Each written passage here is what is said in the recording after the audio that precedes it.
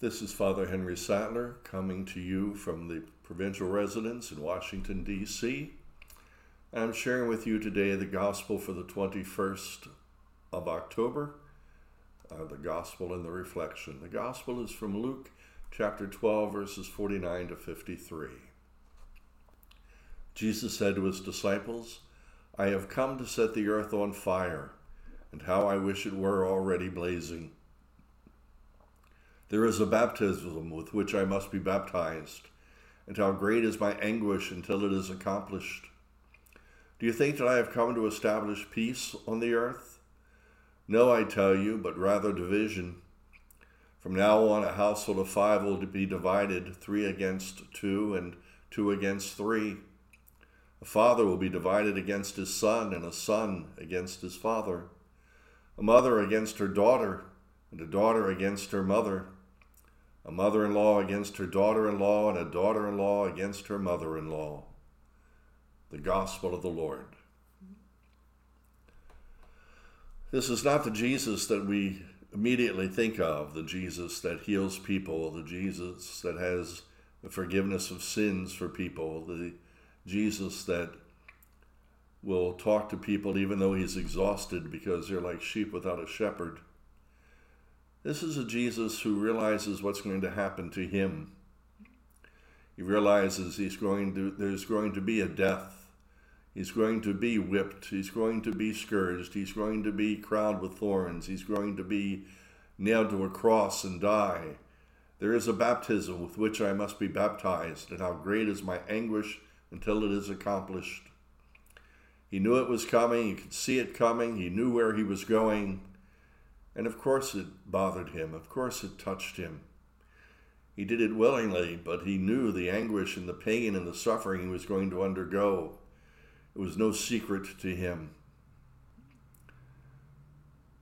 And so he says, I'm not going to bring peace to this earth.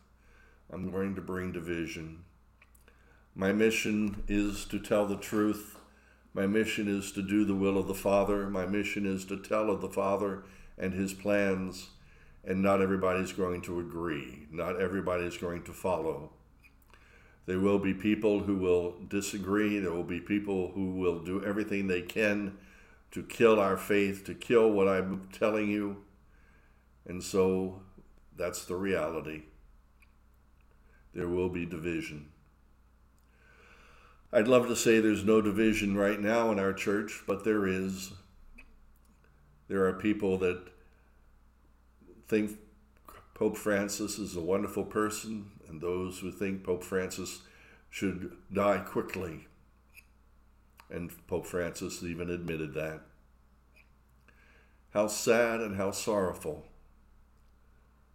that we don't believe that the Holy Spirit in the conclave was guiding our church, that we think we know better than our Holy Father, that we know better than the Holy Spirit of God, who I truly believe guided that conclave. And so may we, as God's people, continue to work towards healing our church, bringing it together, making it one. May we listen to each other. May we hear each other. Because I'm afraid that in politics and in our church, we're not listening to each other. We're just screaming at each other. We believe we have the right and everybody else is wrong. If we continue to believe that, there'll never be any unity. May our God continue to help us to listen, help us to hear his message in our world. May our division continue to be leading us to the plan of God and to the message of God.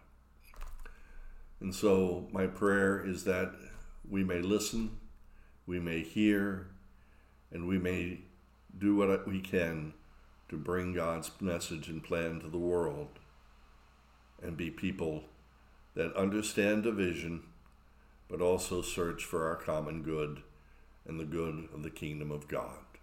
God bless you and protect you.